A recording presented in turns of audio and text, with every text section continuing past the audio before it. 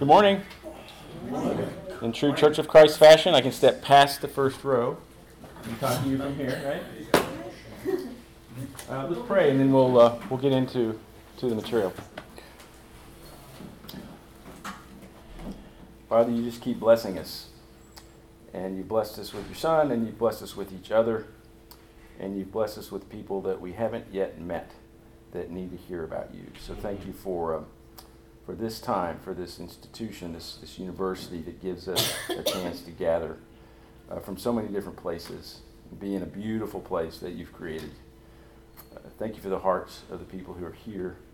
May this be a wonderful blessing to them this next hour. It's your name that we pray. Amen. So, who was here yesterday? I recognize some of your faces, but just to give everybody else a chance. Okay, so about half of you were here yesterday. We talked about yesterday quite a bit of things. We got a chance to give everybody in the room a chance to tell their story of their church. We took a few minutes to do that, and then we talked about what that story means, where it comes from, what a narrative fallacy is, that sometimes we gather information and make something up, kind of a not necessarily intentional fake news, but maybe it's not quite as real as we think it is. And then we took time to talk just generally about what that means and what that implies for our churches as leaders if we are telling a story that isn't as helpful as it could be. And so today we want to talk about what it means to adapt to the current environment that we're in and move away from a story that maybe isn't as clear and as positive and as gospel-centered as it could be. So that's where we're heading today. We're going to talk about adaptive challenge, adaptive change, and how that can be implemented through you as leaders, okay? Well, I think we all know the realities of what it means to minister in a time like this, and the tsunami changes and the fast pace of change is just absolutely faster than any time in my life that the changes have happened everywhere. The external environment, and in many ways, these changes have happened so fast that they've caught up with us as church leaders. They caught up with us, and we are a little bit perplexed. One minister recently told me, and he's been preaching ministry for 30 years roughly, almost everything I learned about doing ministry, preaching, and helping the church grow doesn't work in my context anymore. Now, that's not an issue of the gospel, is it? It's not an issue of God or the gospel. It's about our ability to discern and learn and think in new ways and think of how to connect and have to have conversations. Another person named Seth Bushell, whose father's Dan Bushell with MRN, Seth's in New York City planting churches in immigrant populations. I love the way Seth says it. He's a really young guy and very bright, and Seth says, one of the great challenges is if we can't even have a conversation with someone, we can't have a spiritual conversation. And I love that. If we can't have a civil conversation with someone, we can't even have a spiritual conversation. That means within the body of Christ and outside the body of Christ. And so the haunting question comes down to this.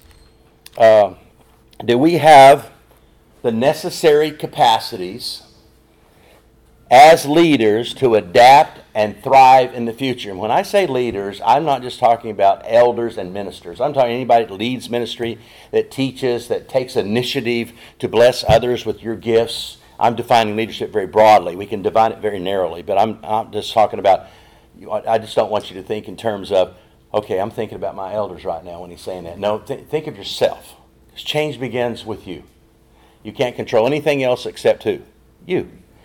So that transitions to the question, dead or alive? Dead or alive? It's a choice to adapt or not. And so there was a book out several years ago. We've given a lot of them away. It's a simple book. It's an easy read. It's a hard to accept the content. And this book is called Autopsy of a Deceased Church. Anybody familiar with this book? About 6 or 8 people. Autopsy of a Deceased Church by Tom Rainer out of Nashville. 12 Ways to Keep Your Church Alive. And it came out in 2014. And since 2014, he says, he just recently published an article that says, what have we learned since Autopsy? It's the best-selling book that Rainer.com has sold ever in its history. Autopsy of the Deceased Church. And he's a researcher guy, was head of Lifeway Books for a while. He's in Nashville. He is kind of a guru in church consulting, church growth, particularly among Southern Baptists. And a good guy, very practical, very helpful. So here's 6 things we've learned since we published Autopsy of Deceased Church and the feedback we got back. Number 1, and we'll alternate these, most members of dying churches didn't see it coming. Yeah. What does that say to you? If that's true, what do you think that means? How would you interpret that? It's hard to see trends. Everything was fine. They thought everything was fine. Maybe it's hard to see trends. Could be. What else? Yes? We had our head in the sand. Okay. Maybe we were choosing not to look, We're right? asking the right questions. Not asking the right questions. How many of you have heard of a spouse say when the divorce papers show up on, I had no idea, right? It's like, I thought we were fine. So that's relationship based, but when it comes to our relationship with those who would come, and churches usually do quite fine if there's a lot of people around and a lot of money, frankly. It's when the people start disappearing and the money starts leaving that we start going, oh. And then a lot of times it's off a precipice, right? So they didn't see it coming. Doesn't necessarily mean they weren't paying attention, but something was amiss. If leaders get surprised a lot, you're not leading, right? Okay. Second one is, many members and leaders who have begun Would have. would have begun revitalization if they knew how. What's the key word there? How. What I hear a lot is, and I'm presently working with the church, and the elders themselves are tired, they're exhausted, and they just tell me repeatedly, Grady, I don't think we're the guys. We don't know how. We've tried everything we know to do. It's not us. Nobody else will step up and be the elders, so they won't lead. They don't want to be in the room. And these guys are worn out, exhausted. And many members and leaders would have begun revitalization if they knew how. So there are some tools, some understandings, some insights, which leads to the word that we're using, the word adapt. Let's take a little pause on the word adapt. You want to do it now? Yeah, because it fits on the how. Okay. So adaptation, is the ability to change the way you're doing things. When you think of the word adapt, when have you adapted in your lifetime? Recall a time when you had to make a shift in the way you did it. Howard is shaking Sally. What did you have to adapt to? Marriage. Oh, imagine that. Really? You didn't get to just rock along like you were without any kind of shifts? Yes, absolutely. What else? Having kids. Having children is a major adaptation. I mean, if you just kept rocking along like you were before, now that you've got a child, I mean, what's going to happen? What's going to happen to the child? It'd basically be ignored, right? And who's going to do that? So you shift. I mean, I remember how scared I was when our redheaded little daughter comes home, Her head was over in the car seat. She couldn't even keep her head up. And it was like, she's going to break. I just knew she was going to break. And my wife somehow naturally knew what to do. And I'm just agog. I'm like, oh, I'm so afraid. But we adapted, right? Anything else? Yes. 4 years ago, I decided to go into mission work. Huh? I sold my house and my car and Sure my did. belongings. And boy, what a feeling of, okay, now what? Here I go. What did it take from you? Trusted in God. Okay, right. Totally.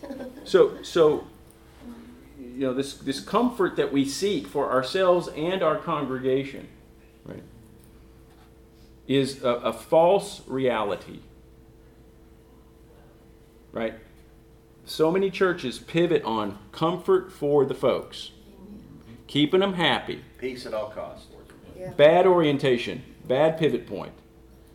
It's not gospel living, right? So to adapt is to recognize I need to change the way I'm working. Now, to be really clear, we're not talking about changing our gospel, the core of who we are as Christ followers. That's not what we're talking about. Not the what, but the how. How it's done has to be adapted to what's going on around us, right? I mean, you're not going to do in Southern California what you do in Texas, what you do in Florida, what you do in New York. I mean, it's got to be different. It's got to shift, okay? So that's what we mean by adapt. And sometimes it's facing the sacred cows. There's a book out several years ago called Sacred Cows Make Gourmet Burgers. and it's facing the sacred cows, which are, it could be a person in the office, it could be a ministry you've held on to that's defined you, it could be, and well, why do we keep doing this? Well, we've always had that. We can't get rid of that ministry because Sister so-and-so, she started that and she loves that. She gives her personal resources to that. Who's participating in it? Just her. Oh, and so sometimes it's the sacred cows that always involves people. It's always about emotionality. It's always about the emotion side of things. Third is minor issues kill churches. What do you hear in that? What would you define as a minor issue? What he just said. Okay, yeah. Okay. Give us another example of a minor issue. People moving. Too many of them. People moving.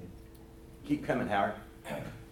Moving away 30 miles where they can't come to church on Sunday. Yeah. Is that a minor issue? When you say minor, when you're thinking that, what does that mean to you? That's not something to make a big deal out of, or? That's something you should make a big deal. We didn't. Okay, so that's a major issue. Okay, so what's a minor issue? Here's a minor issue kills churches. Order of worship. How you gonna do worship? Songs you sing. Good. Songs you sing, order of worship. Yes, how many songs? What else? Aesthetics of the building. Aesthetics of the building. Times of service. Going from this to small groups. Always having to have a group that meets at the building because that's what they expect, and there's 12 that meet. So you only have so much energy and time, and if you're spending all your time fighting over whether you should do communion first or last, or walk up to communion or have it served, or fill in the blank of the minor things, which I understand they're major to some people, but they're not major to the orientation of what the church's purpose is, then you're spending all of your energy there, and you have nothing left to do other things with. So that's a part of why minor issues kill churches. All right. One of the things we often ask church leaders with a series of questions, rather than telling them, we just say, what is the elephant in the room you refuse to talk about? Write your answer down on a piece of paper. We say this to group, and only read what you wrote down. Nobody gets to judge it. Nobody gets to comment on it. We just need to say it and get it on the table. You talking about interesting. That's interesting. Number 4. The silent majority killed the church. I know none of you have experienced the silent majority. There's a phrase from a businessman in Dallas, quite prominent. He says, you get what you put up with. Say that again. You get what you put up with. It's true anywhere. And if you allow the silent majority to take you where they want to go, then that's where you're going to go. Right? Anybody got an illustration of that?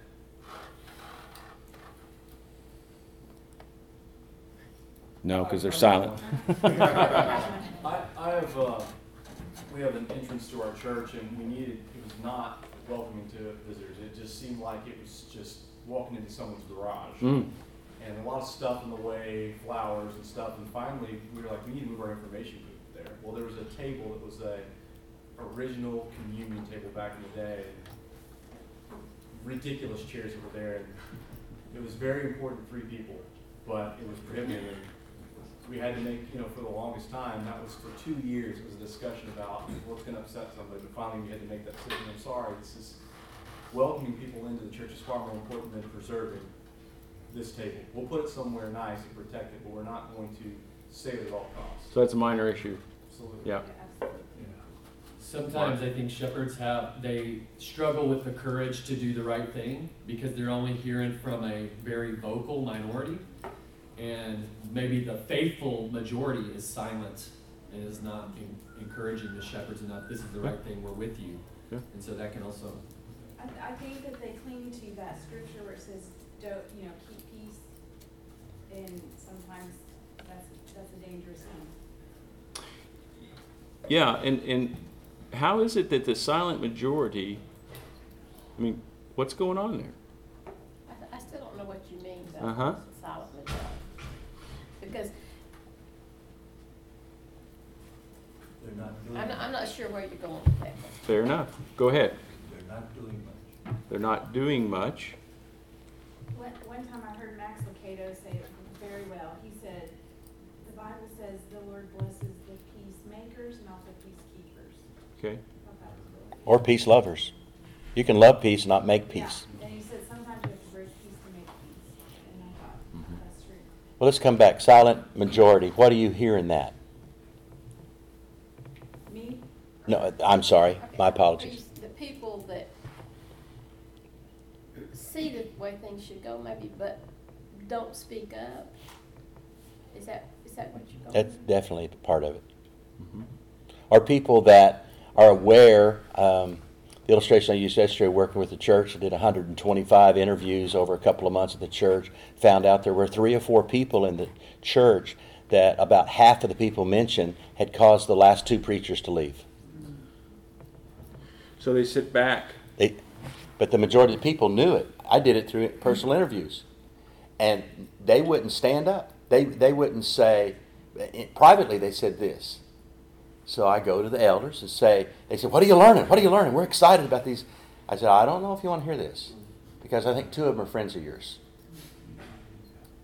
And they went, oh, well, wasn't exactly oh, it was like a little more defensive than that. So the bulk of the people knew it for years and wouldn't deal with it. They wouldn't do Matthew 18 with those people. They wouldn't call them to account. They wouldn't. Yeah, and to be fair, it's a leadership issue because the leaders should be empowering a silent majority. But a silent majority in the U.S. gets to have its say at the ballot box. There's not a ballot box at church, right? So they're down underneath and quiet as this turmoil occurs. Does that make sense? So their silence and their inability to engage what's going on, the things fall apart on the edges. Yes, sir. I think most of us individually don't consider that the things I'm feeling and thinking may be coming from the Holy Spirit, and that I ought to listen to it more carefully. I assume it's just my little opinion, and sometimes then we find out I was not alone Right. in that, but we have to articulate that for other people to join with it. That's exactly right. Good. Does that help? Is this helping a little bit? Did I clarify? One quick one, we'll move on. I was just thinking, maybe would there possibly be a solution if the church made a point to have more meetings that included everybody, or more transparency, more communication about that with each other. Make a venue where we can have a voice or something. I don't know what I'm trying to say. So yes, there are ways where the church can hear itself talk. Yes. There are methods by which the church can hear itself talk, in which case people learn things like, I had no idea so many people were wanting this to happen in our church. So there are ways of doing that, and I think that would be helpful. The leaders ultimately are responsible to ensure that the voices are heard. And of course, if the leadership isn't listening, then why would I be talking? And we're certainly not advocating that the church is a democracy. It is not a democracy. It's not an American democracy. Godly leaders should lead with sensitivities in the way they follow, and listening shouldn't be surprised by change. The church is theocracy, governed by who God is, and the nature of God is revealed in Jesus Christ. Okay. So we'll move on. Some members waited for the silver bullet. Tell me what the silver bullet is. God will provide. Okay? Over spiritualizing. Yeah. God will provide. He'll just provide. What's another silver bullet? A new worship leader. Oh, if we just had a worship leader, or if we just had a praise team, or if we just had a Better preacher. or if we just, you know what, if we just had a better preacher. Well, how long were you in decline before you hired this last preacher? Well, we've been in decline a while, but he wasn't quite what we was looking for either. It's been 2 years. We just need a different preacher. What? Folks, there's no silver bullet today. It's hard work and it's ministry, and there is no silver bullet. There never really has been. Any other silver bullet illustration? We'll move on. Just let it die down. Say it again. Die down.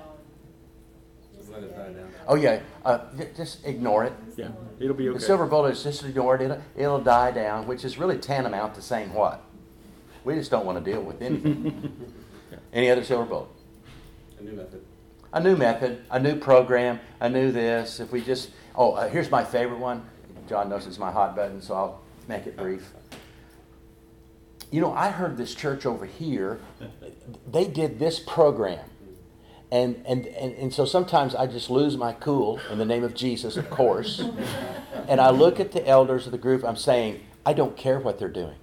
God's called you to this context to discern what's best for you with the gifts and the resources and the talents in this context and answer Jesus' call. John, go ahead. The church does not have to die, and this is what Tom Rainer found, is they don't have to die. Some will, and there's no shame in that necessarily, but churches don't have to go away. They don't have to close. But remember, this is autopsy of a deceased church. This is looking at what happened to them after they're dead. If Tom Rainer is a church growth guy, he's also good at burials, it would seem, based on the title. Okay. Most members of these churches would rather see the church die than change. They got their wish. That's a strong statement. That is a strong, strong statement. So, you talk about this one. So, how many of you are familiar with this book? Canoeing the Mountains. Okay, a few. Probably in ministry. I would highly, highly recommend this for church leaders. This is by Todd Bolsinger. He's from Fuller Theological Seminary. He's the leadership development head there. He wrote this book probably 2 years ago? 4 years. 4 years ago, okay. Well, actually, 7. Has it been that long? 12 or 14. Okay. So 2012, 2014 is when it came Someplace out. in that range. Okay. Yeah. So here's the metaphor, right? Canoeing the mountains is nonsensical if you understand what a canoe is. So he's using the story of Lewis and Clark, right? So President Jefferson bought the Louisiana Purchase for $15 million from France, and he didn't know what he bought. So he had these guys create a Corps of Discovery. That's what it was called, CORPS, Corps of Discovery. Lewis and Clark gathered about 25. Really, they were rivermen, and Jefferson ordered them to start on the Missouri and go up to the headwaters of the Missouri and explore that and take copious notes. And then on the way down to the Pacific, on the other river that they didn't know was there, but thought was there, they would be able to go to the Pacific and see everything between, right? So off they went with their 25 folks, and all men, of course, and they get heading up toward the headwaters of the Missouri with their canoes in tow. They weren't using them at that point because it was the rivulet, right?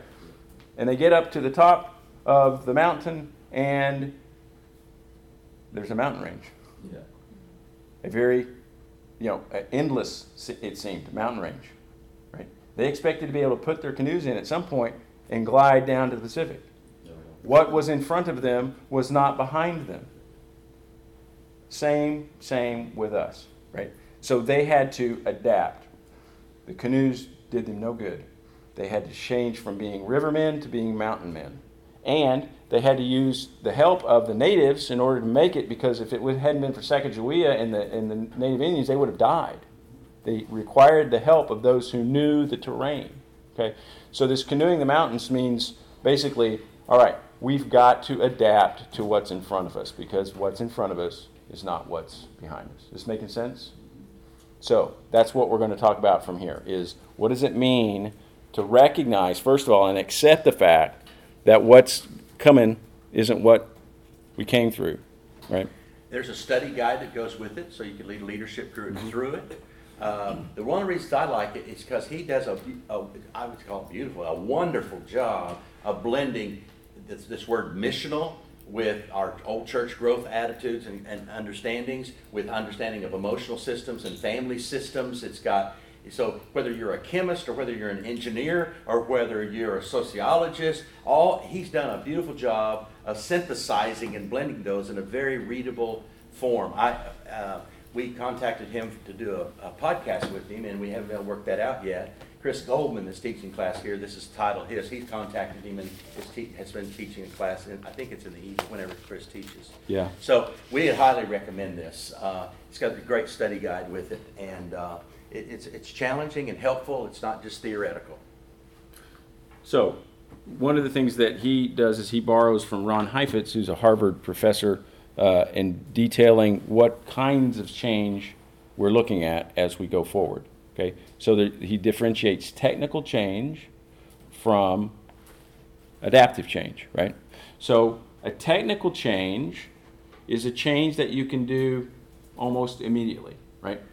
We're going to meet at 10:30 instead of 10 because people get up later in this culture and we think that's going to work better. That's a technical change, straight up. We're going to move the communion service to a different place. We're going to start small groups. We're going to, anything that you can do externally, right? Within your power. Yeah, that's a technical change. So I'm going to check in. What kinds of technical changes have you seen occur at your church that are on the outside? It's something that you can do. They're not very hard to implement, and they're relatively doable, and it's external. Got an illustration for that, what you've done? Technical changes are important. They are, We're not and they're saying needed. not. They're needed. We moved our Wednesday night classes during the summer to no longer just Bible classes. The whole summer is built on being outside and doing missional things, and so it was just a shift from classes. Okay. I mean, there's some adaptive part of that, but the idea of the time slot was open. It wasn't just this 1 hour time. Okay, so you expanded your time Right. that you were engaging with your folks. Right. Okay, yeah, that's technical change. Yeah. Yes. In the Philippines, the church there, we adapted. We were meeting on Wednesday night, and we had these small numbers, and we got to check in, and some of our evangelism team were having Bible studies with some relative good things on Wednesday night, and so a good portion of them weren't even there. So we changed our Wednesday night to Thursday There you night. go. Then Yeah. we There you could go. do both. Great example of Yeah, technical change. yeah, that's one. Class before worship, right? Flip-flop. Worship before class. That's a technical change, and something that's pretty easy to do. So an adaptive change then, if a technical change is external, then an adaptive change is internal. So a mindset shift from, everybody should come to church to get God. An adaptive change would be, we're going to go out and get people instead, right? That would be one adaptive change. To me, the clearest adaptive change that I can talk to you about is, you're a Jew, you're in Palestine, you're in Israel, and you're rocking along, and Jesus shows up, and then he dies, and he's resurrected, and now all of a sudden you're hearing that, all these laws, all these techniques, all these requirements, these 655 laws that are coming out of Leviticus are no longer important, and I'm now into a mode of God is love, and this Savior, God has come to earth, and now all of a sudden the shift that the apostles made is unbelievable to me. It would be like us becoming communists. I mean, it's like, what is that? Those are adaptive kinds of changes, right? Where you have to actually shift the way you're thinking and your whole way of being. And they are hard shifts to make. They're very hard, and they take time. So if you think you can make an adaptive change make that change on a dime, you're naive. They take time. And there's 2 steps forward and 1 step back. And the church does the same kind of thing. Why don't churches make more adaptive changes? We don't like to do that. Because they're hard, and we don't want to be uncomfortable. Exactly. Here's moving small groups, which are basically prayer and internally focused small groups that are 25 and 30 people to get together for a once-a-month meal. That's really not a small group. That's more like a small church in some places. And trying to move that to discipleship base, where people sign a covenant and really commit to following in the way of Jesus, and accountability, confession. You say, well, we're just going to change that. We're just going to do that overnight. And groups are going to be limited to 12 people, and you're going to recovenant once a year, and it's going to involve this and this, and the leadership's so excited about this, and nobody signs up, and everybody says, well, I like my small group. I want to stay like we've been. I've known these people for 30 years, and they're my support group. And see, that's adaptive, because the mindset's different about what it means and why we're together. So that's a big. Another example is the Israelites in the wilderness. Mm-hmm. What did they say once they got into the wilderness, and what churches always deal with? We got to go back. At least we knew how to make bricks. We didn't like it as hard labor, but at least we knew how to make bricks. We knew how to live in that area. And we're out here having to fully trust God and adapt, and God took them on a long correspondence lesson, in that deal. What took normally 8 to 10 days to get across took them 40 years. But that wasn't about anything except God teaching them to depend on Him and trust. Adaptive changes require that. Yeah, and I like yours that you also talk about is the Jew-Gentile piece, right? When Peter has the vision, and now all of a sudden Gentiles are in the game too. I mean, if you're a Jew, your identity is centered on your Jewishness. You're the chosen race, and now all of a sudden everybody else is in too. That takes adaptation. And Grady will tell the story. The Jews in Jerusalem almost never got it. They would have just as soon killed Paul as see him. Yeah, it's really interesting. The same people in Acts chapter 2, by the time you get to the end of Acts 21 through 23 in that section, or further than that even, 5 times in 2 chapters, the people some of them that were at Pentecost, the leaders, tried to stone Paul, kill Paul, and take him out because of the message about the Gentiles. And the Gentile mission, basically, the church became predominantly Gentile after the first century. And they never did really get it. And there was a small group that continued to meet in Jerusalem that sort of kept the old law, plus they inherited a lot about Jesus, kept the old law, practicing all their Jewish stuff, but they basically got down to a really small group, and we know that from history. So it's kind of interesting on this adaptation. The Jerusalem conference was effective. Oh, not for long. In Acts 15. So there's plenty of biblical and theological moves you could make to illustrate how God's people have always struggled with adaptive change rooted in the gospel. But God's always ahead of us.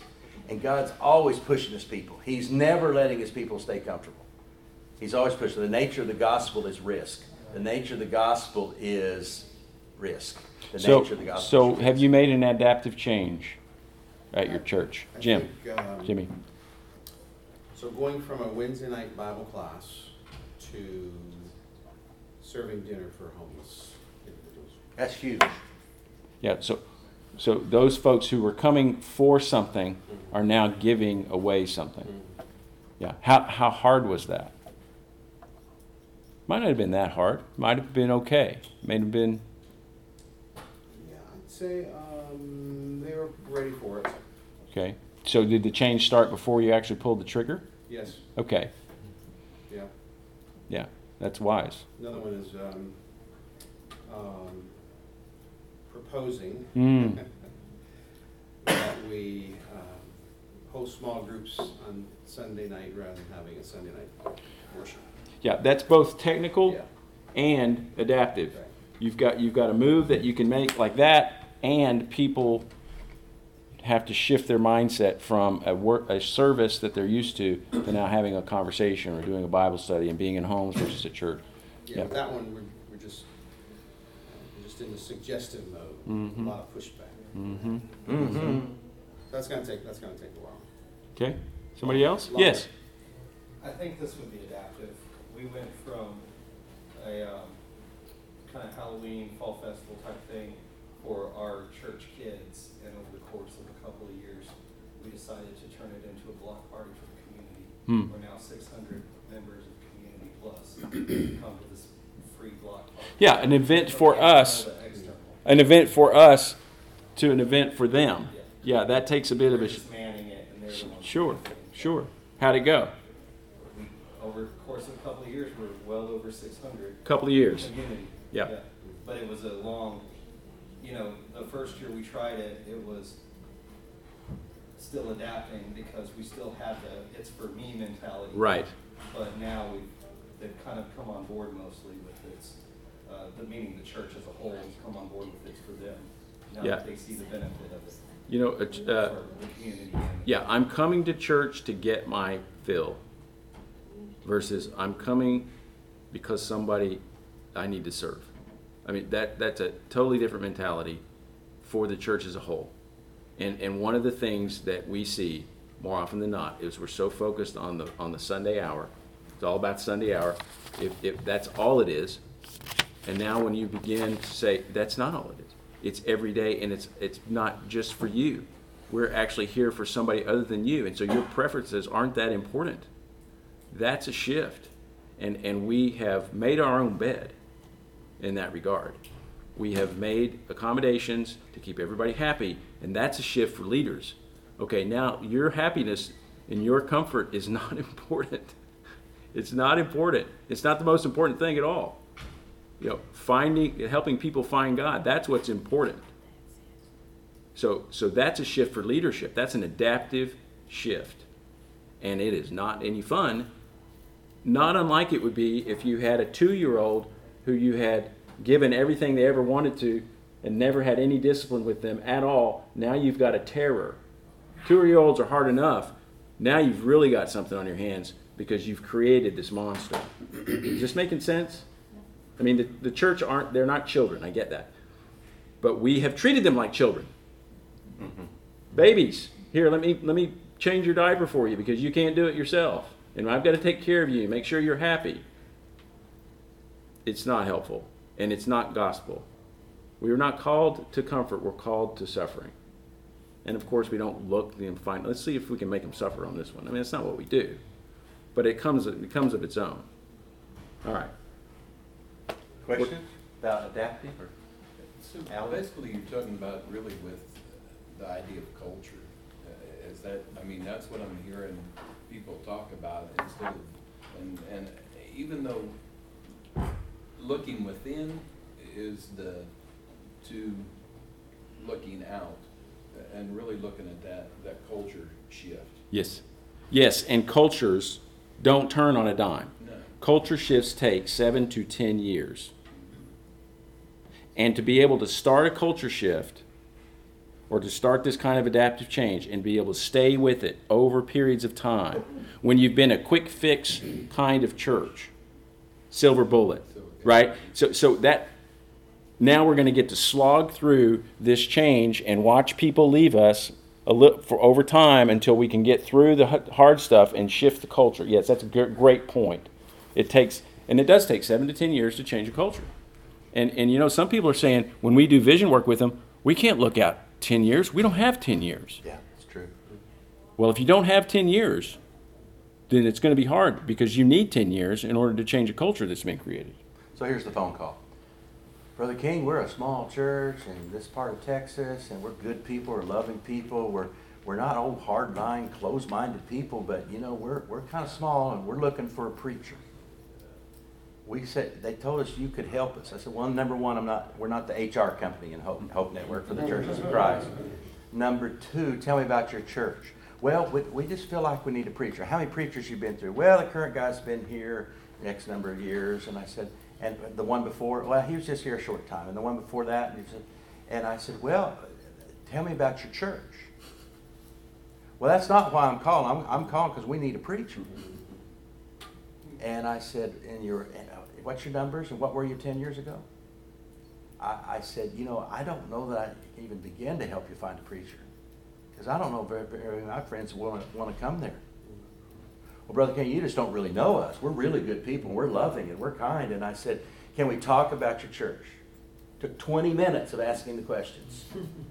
Because, you know, you got to look inside at the system. But he says, well, we got some people really chomping at the bit. They just want a preacher. And I said, you got to tolerate some pain by looking at yourself before you know who God might be calling to work with you. And he's not, really? So how do you propose doing that? And so I walked through how we do that over a weekend and doing interviews and talking. And he said, well, I'll talk to the elders. I just don't know if we want to do that or not. We just need a preacher. And I said, well, God bless you. See, it's like there's no connection between, and there's no pain tolerance. And if you don't have pain tolerance and your leaders are constantly anxious to satisfy the need, the fix, then woe. I said, my prediction is, or another way I asked that is, how many funerals are you away from not being a church? Because you have no young people, you're older. Well, that's kind of a strange way to ask that, don't you think, Brother King? I said, no, how many funerals are you away? Oh, we've got money. I said, this is not about money in the bank. This is about energy and life and synergy. Well, we do have a lot of old people. We lost 6 last year. I said, okay. So how many funerals? Yeah. How many funerals? So let's go on. We've got 3 things, and then we're going to open it up for questions. So these are the 3 things that we would say. There are more than 3 things, but these are the 3 things that we think are the most important to be paying attention to, and that is to get some distance. So when you're down in the weeds, you forget that you're trying to drain the swamp when you're fighting the alligators. So get some distance from what's going on in your church and get above it. Some would say get into the balcony and look over what's going on. What's really happening with your church, with the community, what's going on within your church, what's going on with your church and outside. Getting away from it a little bit also helps you calm down a bit if you're uptight because things are kind of rattled down there, right? You say, I'm not saying leave the church, I'm saying get up above it and understand what are the different things that are happening.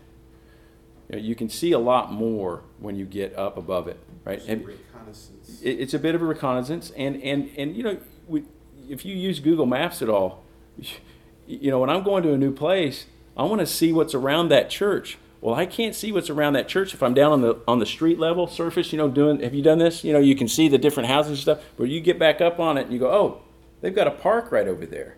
Oh, and look, they've got shopping malls here. They're in a neighborhood. They're surrounded by homes, or they're on a highway, right? So getting above it and seeing what's happening in your church to understand the young folks, the older folks, that's what's going to be helpful to you to get some perspective. Now, I preached for years, still preach, but one of the things I started doing after about 15 years of preaching, I used to sit down with my family, my 2 beautiful kids. I'd sit near the front, be an example, to sit near the front. The closest one to me is 3 rows behind me. And so I'd sit there, and my wife would be on the 2nd row. And finally I just said, you know what I want to do? I'm going to sit near the back until about 2 songs before it's time for me to preach. When I did that so I could observe what's going on. Because my wife said, when we made the shift, and once our kids were a little older, she started sitting in a different place every month. She's an accountant, so she divided it like an Excel sheet, the auditorium, the sanctuary, and she had it in 6 or 8 sections. And every month she'd move to a different section. She introduced me to more new people. She introduced me to people. It was amazing. And so I'd start sitting in the back. And she's the one that convinced me, maybe you ought to sit in the back, because I promise you, when you're preaching and I'm sitting back there, they're not listening, and it's not because you're boring. I said, thanks, honey, that's sweet. But she says, they're so distracted. They're doing everything under the sun. They're writing notes. They're talking. They're managing their kids. They're doing all kinds of things. You sit back there. It's a different church halfway back. And I started engaging people back there differently. And once I started sitting back there, things began to shift in my own mind about how to communicate differently and how to engage differently. So that was, if you're a preacher, and you say, where's the preacher? Where's the preacher? Anyway, we need to go on. Yep. So the second one would be, besides get some distance, you don't have to go to a mountain if you don't have one. If you're in West Texas, it's hard to do. Exhibit courage. This is John's. Yeah. We see so many elder groups that either don't have a courageous person in there, or somehow the courage is just dissolves. What does it mean? Courage means acting in the midst of known difficulty, right? It's going to be hard, and you do it anyway. Bravery is in the moment, snap to me. Courage is, okay, I know I'm going to take a beating, but it's worth it, and I'm going to do it anyway, right? And it is absorbing some pain. There's an adage that courage and fear are brothers, right? Because you've got some fear, but you act anyway. You don't just wring your hands and worry and not act, but you move through the hard stuff. And the thing that's hard with elder groups, especially because our churches are led by groups, is the entire group has to say yes to an act, right, typically. And so it takes a group courage to move through, which is why you need to spend time on the right things and not on the silly things of what color is the paint going to be, and should we, do we buy a van or not? That's somebody else's job. You guys are, spiritual leaders. You need to lead the church by getting some distance and then acting courageously. Lastly is live out the Gospels. Now, what do I mean by that?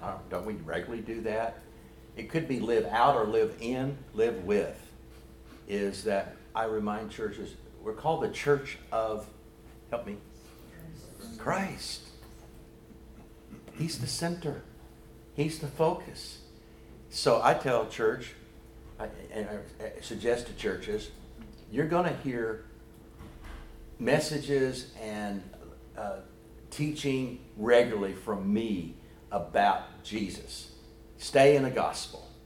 Look at how he treated people. Look at what his ministry did. And let your ministry flow out of the identity of Christ and who Christ is and the ministry of Christ. Live in and out of the Gospels. Live in and out of the Gospels. Read the Gospels. Make the Gospels the Gospel. Sometimes when I'm doing vision, I just say, we're going to develop the vision for this church out of what's going on in the community, what are the needs, and then how does that how the Gospels speak into that. And we're going to live out of and in through the Gospels. Does that make sense? So Jesus got distance, right? Pulled away to pray. Quite courageous. Obviously lived his own story. So we could list more things, but if you are ready to adapt to what is necessary to move into the future, these three things are going to be exceedingly helpful. And they're way easier to write on a page than they are to do. I get it. But without courage, without the willingness to take a risk, then the status quo will stay, right? And without living out the Gospels, the Gospels are an adventure. I mean, think of what the apostles did by joining Jesus as the rabbi. I mean, they stayed with him. He had the words of life. He even gave him a chance to check out, and they said, "You have the words of life. We're staying with you." What a risk. Took courage.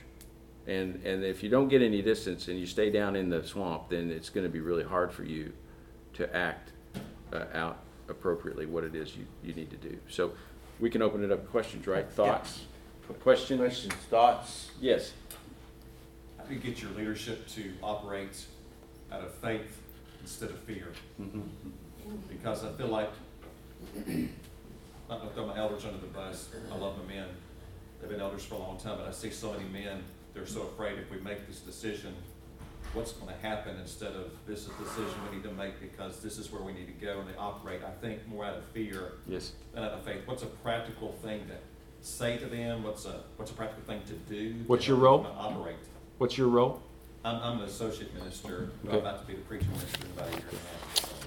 I've been taught, this is a bit of a reflexive move for me, but I've been taught whenever I hear, how do we get people to, that phrase, how do we get people to? Then I turn to whoever says that and I said, what part are you playing to continue the thing you're complaining about? You have an action that you can take. So if you are acting courageously, which means you could get shot at by them, but if you know what the things are that should be going on, then you begin to do those things. I know you're not the leader, and I know we've got leaders. I'm not saying push up against your elders and defy them or anything like that. But what are you doing to hold them in that, to help them stay where they are? It would be an interesting conversation, and I'd like to have it with you if you wanted, because whoever is calm, connected, and taking a position is the leader. Yep. And so it takes courage to do all three things at the same time. Great courage. So that's how do we get them to? Because you can't change them, you can only change you. So what am I going to do to be helpful? That's what I would say to that. Yeah, and one of the ways I could illustrate that is there's an old book, I think it's written in the 80s, called How to Talk So Children Will Listen, How to Listen So Children Will Talk. It's a great little simple book. My wife was a master at it, and the key to it is you give language to what you're hearing and their feelings. For example, when you hear those phrases and you hear those concepts, you can calmly say, are you afraid? It sounds like I keep hearing this, oh, we're not afraid, it's just we're concerned about, well, no, I keep hearing fear. Talk to me about that. And then, I'm not afraid. I'm not afraid. Yeah. I am ready to move, right? I believe our church needs, I am willing to. It's speak first person, but identifying feelings. It seems you sound very scared to me. I hear fear. I hear fear. So labeling a feeling, labeling a behavior, it just seems like we've been in this meeting, we've had the same conversation over and over, and brothers, with all due respect, I am convinced we need to. We've Can been we take it given a step further? Go ahead. I had a situation last year where son, he's son of one of our members, he's in his 30s, he was shot. Gang related. Our 3 elders did not want to have the funeral in our building. I said, that sounds like fear to me. And so I was preaching faith, not fear. So I was unsuccessful in persuading them to have it there. We wound up having it at another church. No, I said, nothing's going to happen. I said, gang members respect churches. Funeral went great. But that was an example for me where I was not successful in Yeah, it doesn't mean you're going to be successful. That's right. Yeah. But I did take the step that you just mentioned. Yes. So, What happens next? yeah. Yeah. So, I think you keep that position, if that is your position. I believe we should have those funerals here. And that doesn't mean you're going to get your way. yeah. But you begin a process of interaction that has them, at least, if they're paying any attention at all, maybe I am fearful. Maybe I am wringing my hands a bit here. And hopefully maybe this experience will say, nothing did happen. Yeah. So maybe next time. The other book we'd recommend would be A Failure of Nerve, Leadership in an Age of Quick Fix. That deals with all these processes we're talking about right here on staying calm, taking a position, staying connected to the people with whom you disagree and feel the anxiety. And I want to say, It's not easy. Women can do this too. Women can stay calm. Women can stay connected. Women can take a position. You have every opportunity to lead in some form by doing those 3 things. Anybody in a system that's doing that is in some small form or large form leading. Doesn't mean you're pounding your fist to get your way. You're simply taking a position. I believe this about this situation. Go ahead. Yeah, I think when I'm talking with elders, I make sure I know exactly what I want them to do. And I have outlined it all already. Here's what I want to do, and I'm willing to be in charge of it, or I have somebody else willing to be in charge of it, so that all they have to do is say yes. And most of them, when they're presented with a very good, clear plan and a reason for it, they'll say yes. There's no reason not to. And that's in the head. That's a head. You're using reasoning, which works to a point. When it becomes an emotional situation where they have to get past, the way their father did it, and he would roll over in his grave if he knew we were doing it this way, that's an emotional response. And there are times when reason doesn't matter. So if you have reasonable men who can, great, super. And I wouldn't recommend doing it illogically, but right, but it isn't always in the head. There are heart issues, and my wife doesn't want that. My parents, you'd be surprised at how many churches are hamstrung by dead people. Right? They are. We're not doing that because my dad would never have it. Or they're hamstrung by somebody who's still living, but 1,500 miles away. Because when they come, they can't worship with us because of what we're doing here. Well, that's their choice. And it's your church. It's not theirs. Has anybody ever had that? That's ridiculous. It's wrong. They're not there. Can you tell that matters to me? I mean, it's just not right to be held hostage, and they're not. It's not their fault. It's mine. That if I'm not acting on what I know needs to be done in my church, because I've got some tie to my dad that I couldn't imagine doing it, and him seeing it. That's just silly. Are the other churches of Christ in the town? The other churches of Christ, yes. Well, they won't like us if we do that. Well, that's their choice. That is their choice. My choice is I what? always see that as a positive instead of. Well, yeah. What can we do to make them mad? Yeah. Let's see. What's going to make them mad? Well, let's do that. Yeah. Go ahead. So when you talk about About a minute. you've gone through these things, you made an adaptive change. I've come into contact with what we did. We made an adaptive change, but we're still feeling the pain from that. We're Sure. still going to another adaptive change. Sure. How do you transition when you've gone through this 10-year process and that's gone well, but there's still this, don't beat us over the head. You know, there's a pain tolerance that we have, and you're tested. Yeah. So Charlie Slavert would call that transition deficit. If you've got too many changes going on at the same time, you're going to wear your people out. Yep. We can only manage change at a pace that we can grieve the loss of whatever that we lost when that change happened. Grieving takes time, right? So you've got to give time for the grieving the loss. So rapid change is not healthy for a church, especially not for a church. But if you don't change at all, you're probably going to die. So what I'm asking is then, like, what are some things that you would ask to know where you're at? You can do a reflective practice on that experience when you're a little distant from it, like what went well, what needs to be different, what needs to be better, what we learn. We're not very good at reflect. There is no learning without reflection. Yep. There is no learning without reflection. You've got to have to learn.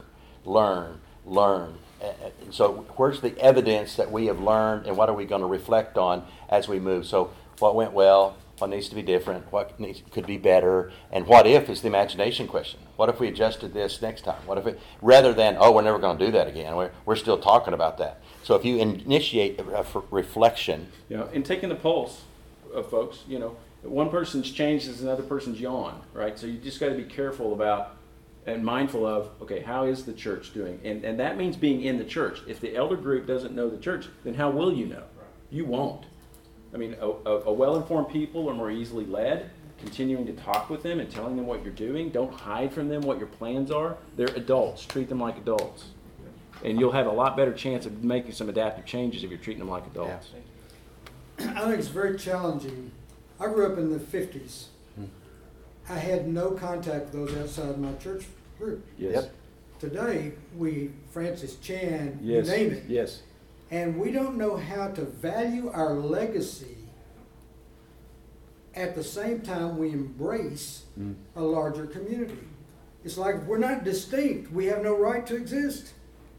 And that's silly. It's the Holy Spirit that builds our community and makes us bond together. But we think we have to do certain patterns. And we don't talk very openly about that. Yeah, no. It's a form of grief. Yeah. It really is. We're out of time. We're out of time. I'll close with really honored that you would listen to us on a Friday morning after being so tired and exhausted. There is a card we shared yesterday. There's a few of them. There are a few back there. There's a little QR code on it that'll give you the report from Brother Tim Woodruff's report about the state of Churches of Christ, and it's some documentation of that, some data that's real important for us to move forward, and reality's our friend. I remember I had a little prophetic edge to me and just calling it like it is. And for 6 weeks I was frustrated. I preached hard in this church, and one Sunday on the way to lunch, my wife said, "Honey, could Barnabas show up next week?" You've got Barnabas in you. Can Barnabas show up? Because I'm tired of hearing Jeremiah. You're wearing us out. So balance is the word. Yes. May the Lord bless you and keep you. May his face shine upon you. Thank you for your ministry in the kingdom of God. Thank you. Thank you.